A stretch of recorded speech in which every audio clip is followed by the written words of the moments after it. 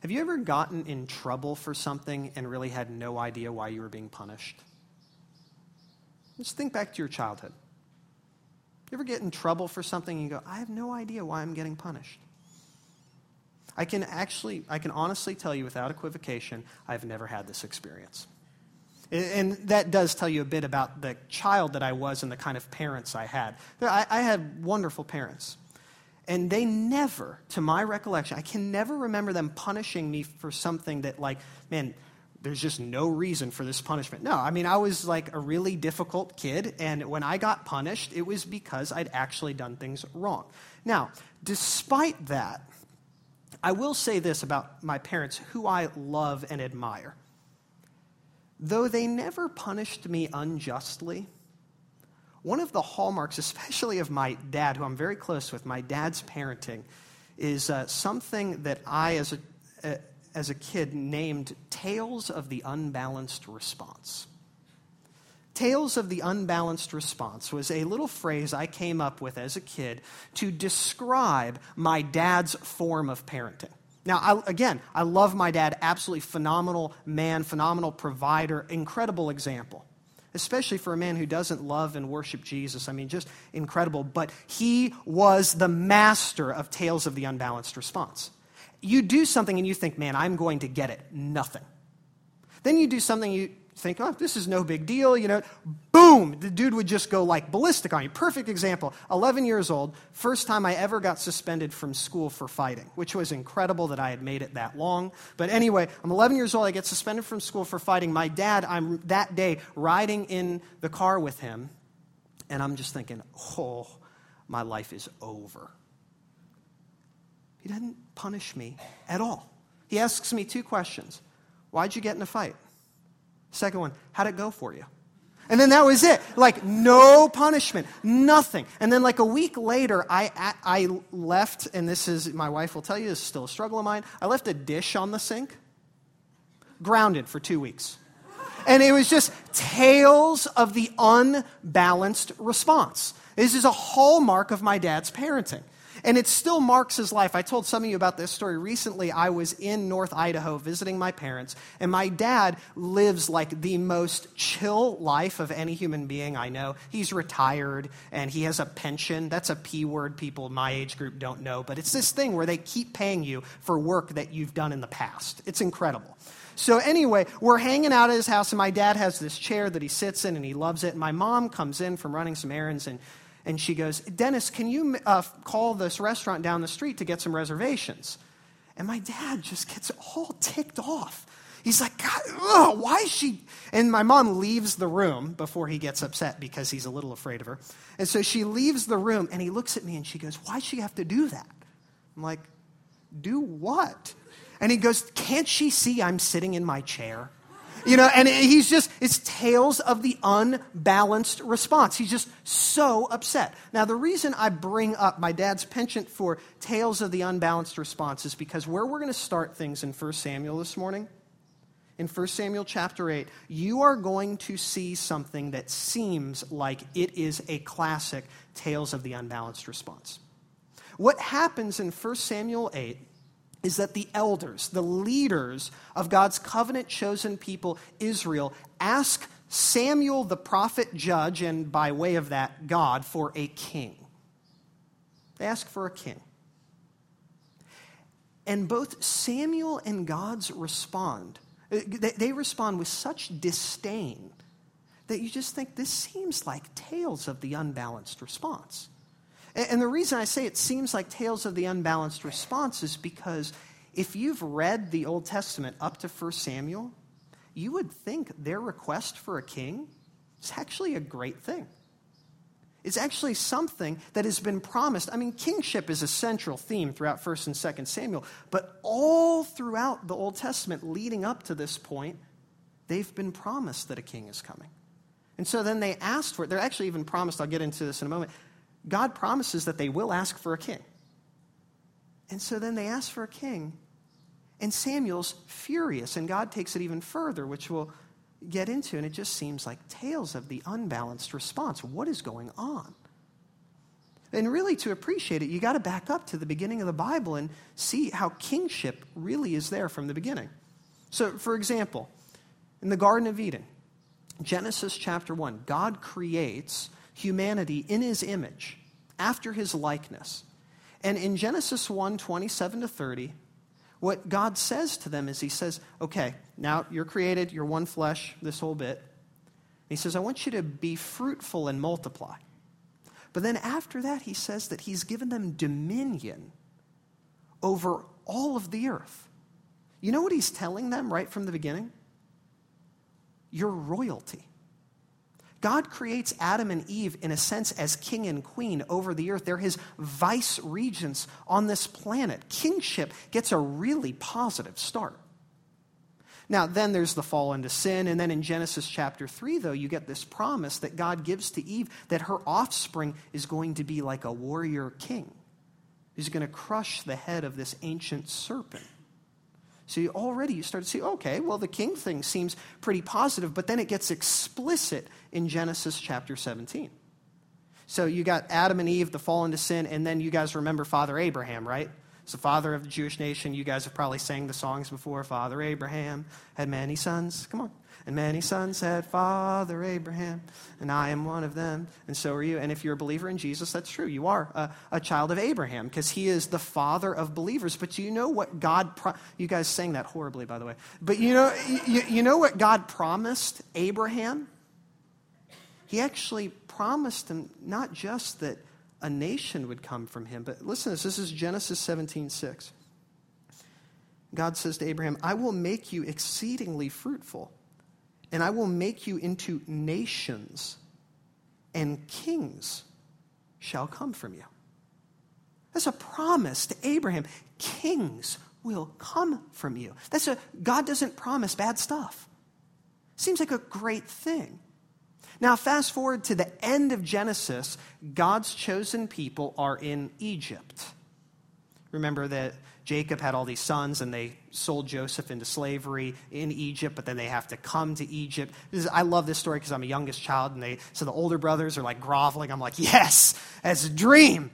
So they come to Egypt, and everything goes fine. But Jacob in his deathbed says this. This is the father of Joseph. He says, the scepter, this is Genesis 49:10, the scepter, that's a royal scepter, sign of kingship, shall not depart from Judah, nor the ruler's staff from between his feet. This is a promise. Kingship's going to come through this family. Now, you just follow their history a little further, and in the early chapters of the next book, Exodus, God leads these enslaved Israelites out of slavery into what we think is going to be the promised land, but you remember they have to wander for quite some time. And in the book of Deuteronomy, in chapter 17, God actually promises a king once again. He tells them, when you come into the land that I've promised you, and you conquer it, this is where the promise comes. He says, you're going to ask me for a king, and I will appoint a king over you of my choosing. Incredibly positive. Now, if you follow the storyline just a little bit further, do you remember what happens after they come into the land and they conquer it and kind of clear it out a bit? Who rules over them? Is it a king? No, it's a bunch of judges. And if you've ever read the book of Judges, it's easily top 5 most depressing books in the Bible. It's a great book, but it's really depressing because it's generation after generation of just a constant roller coaster. They come into the land, these judges rule, and occasionally you get like a really godly one, and you think, oh my gosh, things are going to go well. And then they have a son who's going to be the next judge, and that son's just out of control and doesn't follow the Lord. And so then the people veer back into idolatry and worship the gods of the peoples around them. And then eventually maybe there's another good judge, and it comes back. But all in all, the time of the judges is just a disaster. And then listen, though, in Judges 17:6, how the author of Judges describes the situation. It says, in those days, there was no king in Israel. everyone did what was right in his own eyes. The problem was that there was no king to enforce and lead the people toward total fidelity, serving Yahweh with their whole hearts. So you look at all of this stuff and you think, boy, the king thing sounds really good. Sounds like a wonderful promise that's going to lead to phenomenal things for God's people. And then you enter from Judges right into 1 Samuel, the book that we're studying. And 1 Samuel opens by describing the ministry of really the last judge, a prophet who was also a judge named Samuel. And like some of the great judges before him, the very few, Samuel actually led Israel to a time of reform, where they were worshiping and following Yahweh rather than idols. And it seemed like, wow, this is going really well. And then you enter 1 Samuel chapter 8. And we're going to pick it up, 1 Samuel 8, verse 1. Don't worry, we'll get to the unbalanced response in a moment. Verse 1. When Samuel became old, he made his sons judges over Israel. The name of his firstborn son was Joel, and the name of his second was Abijah. I hate to be the second one. You know, Joel, nice. Abijah, okay. Guess we're going the other direction with it. And it says, and they were judges in Beersheba. Now, verse 3, this is really important. Yet his sons did not walk in his ways, but turned aside after gain.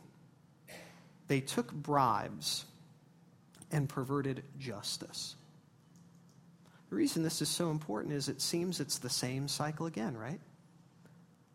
Finally God raises up this judge, this prophet who's wonderful and wholly devoted to the Lord, and you think, okay, great, but really what's going on is the same pattern. He has sons who don't love the Lord, don't follow the Lord, and it's Judges repeating itself. There's no king in the land, and everyone's about to do, once again, what's right in their own eyes. And so the elders of Israel come to Samuel and seem to me to make, at face value, a very reasonable request. Verse 4. Then all the elders of Israel gathered together and came to Samuel at Ramah and said to him, behold, you are old. Nice. Just like zero tact. Okay. Behold, you are old. I'm sure that's what we all just dream of hearing one day. Behold, you are old, and your sons do not walk in your ways. So what the elders of Israel are perceiving is we're about to walk into that same pattern again. So they say, now appoint for us a king to judge us like all the nations. Well, this seems like the request that's been promised. Deuteronomy 17 said, God said to them, you will ask for a king, and I will appoint a king of your choosing like all the other nations. It seems like a perfectly reasonable response to the whole era of the judges. There's no king in the land, and everyone's going buck wild. So they ask for a king, and now what seems perfectly reasonable leads to tales of the unbalanced response. Verse 6. But the thing displeased Samuel when they said, give us a king to judge us. And Samuel prayed to the Lord. Just as an aside, this is some good life wisdom. Samuel's ticked off. Notice what he doesn't do. He doesn't immediately talk to the people he's ticked off at. He talks to the Lord. Okay, this is just like free life wisdom that is not the main point of this passage. If you're mad, talk to Jesus first, and then the person you're mad at second. Okay. Let's actually keep rolling here. Seems, okay, why is Samuel upset? This seems like a perfectly reasonable request and at face value, an unbalanced response. Well, fine, but then the Lord takes it a step further.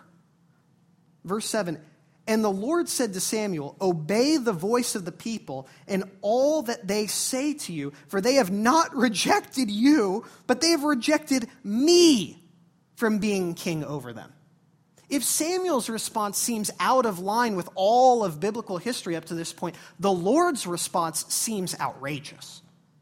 You promised that they would ask for this and you'd give it to them. Now they're asking for it and you're saying it's tantamount to treason. And he takes it even further. Verse 8, according to all the deeds they have done from the day I brought them up out of Egypt, even to this day, forsaking me and serving other gods, so they are also doing to you. Samuel's displeased, but the Lord says, no, this is way worse than you think. This isn't them just saying, like, Samuel, you're old and we don't want you to rule over us anymore. This is them saying, we don't want Yahweh. And it's just another move after other gods. What in the world is going on here? There's got to be something more than what immediately meets the eye, because this is what they were promised. The king is a good thing. The king promised in Deuteronomy 17 was going to enforce Deuteronomy 12, which said you're going to have one Lord, Yahweh. This seems like tales of the unbalanced response. What is going on? What's going on? Well, that question, what in the world is actually going on here, leads us into the first part of our big idea this morning. The first part of the big idea of this passage is simply that in light of biblical history and this response, the king is not the issue. The first part of our big idea this morning is that the king is not the issue. The king can't be the issue. The Lord doesn't promise things and then go, aha, I promised that you were going to ask for it and I would give it to you. Now you've asked for it, I'm furious. The king is obviously not the issue.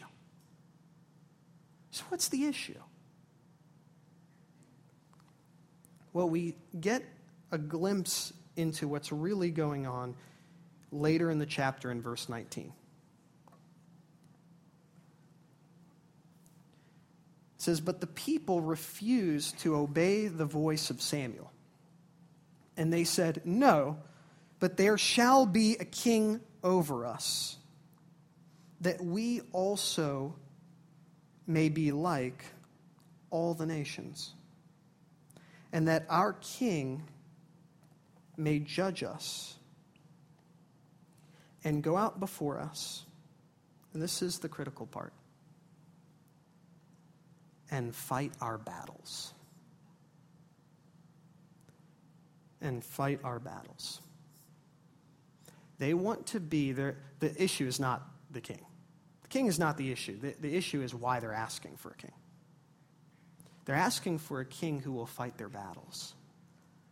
But if there's anything that we've learned, especially from all, is that to this point, but especially the Exodus, the greatest battle of the Old Testament, is that what makes Israel unique and different from all the nations is that it's the Lord who fights for them. It's the Lord who fights their battles. I mean, in the Exodus, you guys are probably familiar with the story of the Exodus either from reading your Bible or from a couple terrible movies. But in the Exodus, you have finally this wicked Pharaoh letting these enslaved Israelites go. And Moses leads them out of Egypt, and then suddenly Pharaoh changes his mind. And now the greatest superpower on the planet is bearing down on these fleeing slaves. And they seem like they're in an impossible situation. Pharaoh and his army on one side and the Red Sea on the other. But listen to what Moses tells them in Exodus 14. He says, fear not, stand firm and see the salvation of the Lord, which he will work for you today. the Lord will fight for you. And you have only to be silent. The king is not the issue. The issue is why they wanted a king. They wanted a king to fight their battles, but it was what makes Israel unique is Yahweh fights for them. I mean, that day he delivered them through the Red Sea on dry ground. And after they step to the other side of the sea, Moses sings a song, which honestly is singing songs is the only thing that makes sense after you've been saved. That's why we do it together every Sunday, to refresh our hearts around the reality of God's saving love. But Moses sings this. He says, "The Lord is my strength and my song. He has become my salvation. This is my God, and I will praise him. My father's God, and I will exalt him. The Lord is a man of war. The Lord is his name. Your right hand, O Lord, glorious in power. Your right hand, O Lord, shatters the enemy. The Lord will reign forever and ever." What is going on in 1 Samuel 8 when they ask for a king who will fight their battles? When Israel requests a king to fight for them, their request expresses nothing less than their intent to switch their reliance and allegiance from a divine to a human king.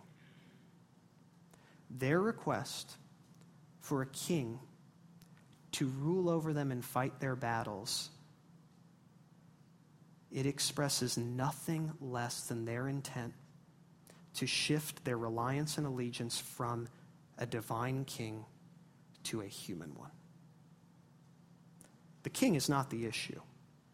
The big idea from this passage, the king is not the issue, allegiance is. The king is not the issue. Allegiance is. It's not Tales of the Unbalanced Response. It's a totally reasonable response to treason. To saying, no, we'll not follow you. We'd rather follow some dude named Saul just because he's pretty tall. Mistake, for sure. Not just because he's tall. And it's really this point in 1 Samuel 8 where you realize that as you're reading this passage starts to read you. Because what Samuel and the Lord are so up in arms about is the universal temptation we all face, and this is what it is. To seek horizontally what we've already been promised vertically. What's going on here as you kind of step back and say, what does this passage have to do with me? This passage indicts the temptation that we all face and fall into, which is to seek horizontally from people, careers, money, looks, children, spouses. We seek from them what we've already been promised vertically from the Lord. That's what's going on in 1 Samuel chapter 8. The king is not the issue. Allegiance is. They want to take some incomplete joy of this world and wrap their whole lives around it. And the only way you can properly describe that sort of thing is worship. They're going to worship a king rather than the king. And the reality is, as strange as some of this seems because we're so culturally removed, something we do constantly, or are at least tempted to do. To look to created things, to look horizontally for deliverance, for meaning, for purpose, for ultimate satisfaction, to look horizontally for what we've already been promised vertically. It's a universal temptation that 1 Samuel 8 gets at. And really, if you fast forward just a couple chapters, you really get the heart of what's going on. Because in 1 Samuel chapter 12, if you want to just thumb forward for a second, what you'll see is Israel is going to repent for doing this. They're pretty freaked out that they're going to receive some judgment from the Lord for what they've done. And Samuel's words to them really get at what's happening here. This trading of allegiance. 1 Samuel 12, verses 20 to 21. It says, "And Samuel said to the people, 'Do not be afraid. You have done all this evil, yet do not turn aside from following the Lord, but serve the Lord with all your heart.'" Now, look at this part. "And do not turn aside after empty things that cannot profit or deliver, for they are empty." What's so extraordinary about that is Samuel's talking about a good thing. When he says, "And do not turn aside after empty things that cannot profit or deliver you," you know what he's talking about? A king. A good thing that God has made to be enjoyed. What's amazing in this passage is that he's not talking about things that are bad in and of themselves when he talks about empty things, worthless things. No, what's going on in 1 Samuel 8 and here in 1 Samuel 12 is the reality that whenever you take a good thing that God has made and you make it a requirement for your absolute happiness, whenever you take a good thing that God has made and said, "You will fight my battles for me. You will make me okay. You will give me an identity. You will fulfill me. If I have you, then everything will be okay." When you say that about something, even when it's a good thing, you make it empty and worthless for you. The king was a good thing. But to turn aside to it as though it's God, that makes it worthless and empty. You put a weight on a created thing it was never meant to bear, and you crush it. So I think the question for all of us, if we're going to look at this passage honestly, is what are you asking to fight your battles and make you secure that is not the Lord? What thing that is not the Lord are you looking to and say, "I need you to fight my battles. Without you, I won't be secure"? Another way of asking the question is, what good thing are you making an absolute requirement for happiness and therefore making into an empty thing? What are you asking to fight your battles that is not the Lord? Is it a marriage? Boy, as long as this marriage is firing on all cylinders, then I'll be okay. It's an absolute requirement for happiness. Is it children? As long as my children follow Jesus and are healthy, then, I'm secure, I'm happy. Is it a career? As soon as I can just get this stable job, pay off some of this debt, then as soon as I can accomplish this thing, climb one more rung on the ladder. Or maybe it's just the discontentment of not having any of the things I just described. Money, physical beauty, bank accounts, these things, most of them are wonderful gifts, and they function wonderfully as gifts. They're just terrible gods. What are you looking at and saying, "Fight my battles for me. Make me okay. Make me secure"? I'll just level with you and be honest. I've done this with almost every good thing in my life, and I still face the temptation to. Planting a church is a good thing, but laying your hopes on it and saying, "Fight my battles for me, ministry success," that will leave you empty. I don't know how many times I've said in watching other pastors, well, as long as I have a good marriage, like these guys, their churches, they grow or they don't or whatever, but they neglect their wives, and I'll just say to myself, well, as long as I have a good marriage, then I'll be okay. And then you know what I'm doing? Taking a good thing, making it an empty, worthless thing.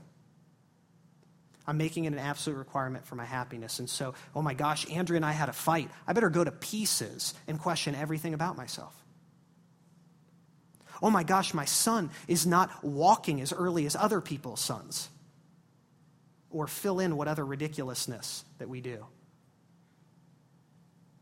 It's because I'm asking, Soren, fight my battles for me. Be the athlete I never was. Be the whatever I never was. What are you looking to that is not the Lord and saying, fight my battles for me? I want to encourage you that that thing is probably a good thing to be enjoyed. So enjoy it. But don't wrap your life around it. Now, I cannot end with that question. I cannot end with the question, what are you looking to fight your battles? Because that's not a question of hope. Christians, that question only gets us part of the way. But as Christians, we have to end with hope. And I'll tell you what, Samuel ends with hope. Take a look at the verse we just looked at again, 1 Samuel 12,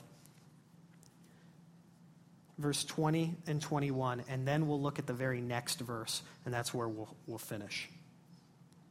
It says, and Samuel said to the people, do not be afraid. You have done all this evil, yet do not turn aside from following the Lord, but serve the Lord with all your heart. And do not turn aside after empty things that cannot profit or deliver, for they are empty. Now, whenever someone tells me to do something, I almost always ask why. Check this out. Samuel's about to tell them why, and it's the most beautifully hopeful thing you could imagine. For the Lord will not forsake his people. For his great name's sake, because it has pleased the Lord to make you a people for himself. Notice what Samuel did there? He said, I want you to put your idols away by serving the Lord with all your heart. So there's just some practical wisdom, like if you struggle with like, oh man, my career seems to be an empty thing, or my marriage or whatever, don't try to love your spouse less. Just seek to love the Lord more. Everything else will kind of find its way. But it's kind of futile to be like, gosh, I kind of idolize Andrea. You know what I'm going to do? I'm just going to be a little ruder to her.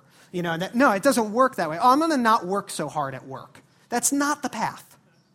The path is to devote yourself wholly to the Lord and love him with all your heart. It's a positive, not a negative. But did you notice the motivation that Samuel gave? He said, you can do this because the Lord will never forsake you. He's made promises to you. You're his covenant people.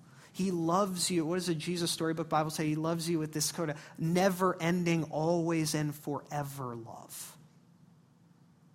What that means is if you're in this room and you're struggling with an idol right now, struggling with a good thing that you're making a God thing, which makes it a worthless thing, the Lord is not saying, fix that, and then we'll be good.